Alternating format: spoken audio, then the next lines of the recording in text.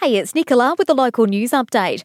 Noosa Council will vote today to become Queensland's first council to declare a climate emergency. Councillors are meeting and will vote on a recommendation to take action to set safe climate targets, implement programs and lobby other governments to follow. Other national and subnational governments have already made climate emergency declarations. They include the ACT and Hobart City Council, along with Auckland City Council and the Canadian government.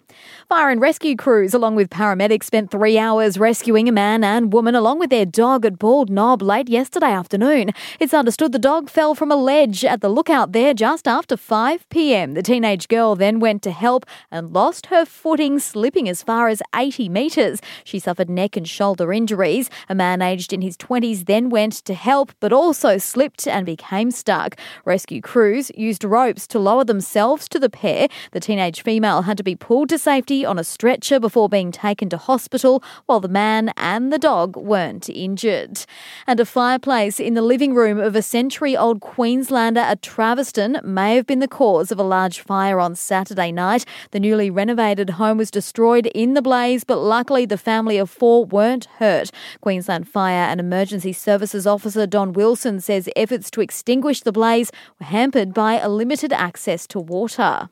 This was an interesting job. There was 11,000 volt power lines running close to the building, and again, being a rural property, there was limited water supply.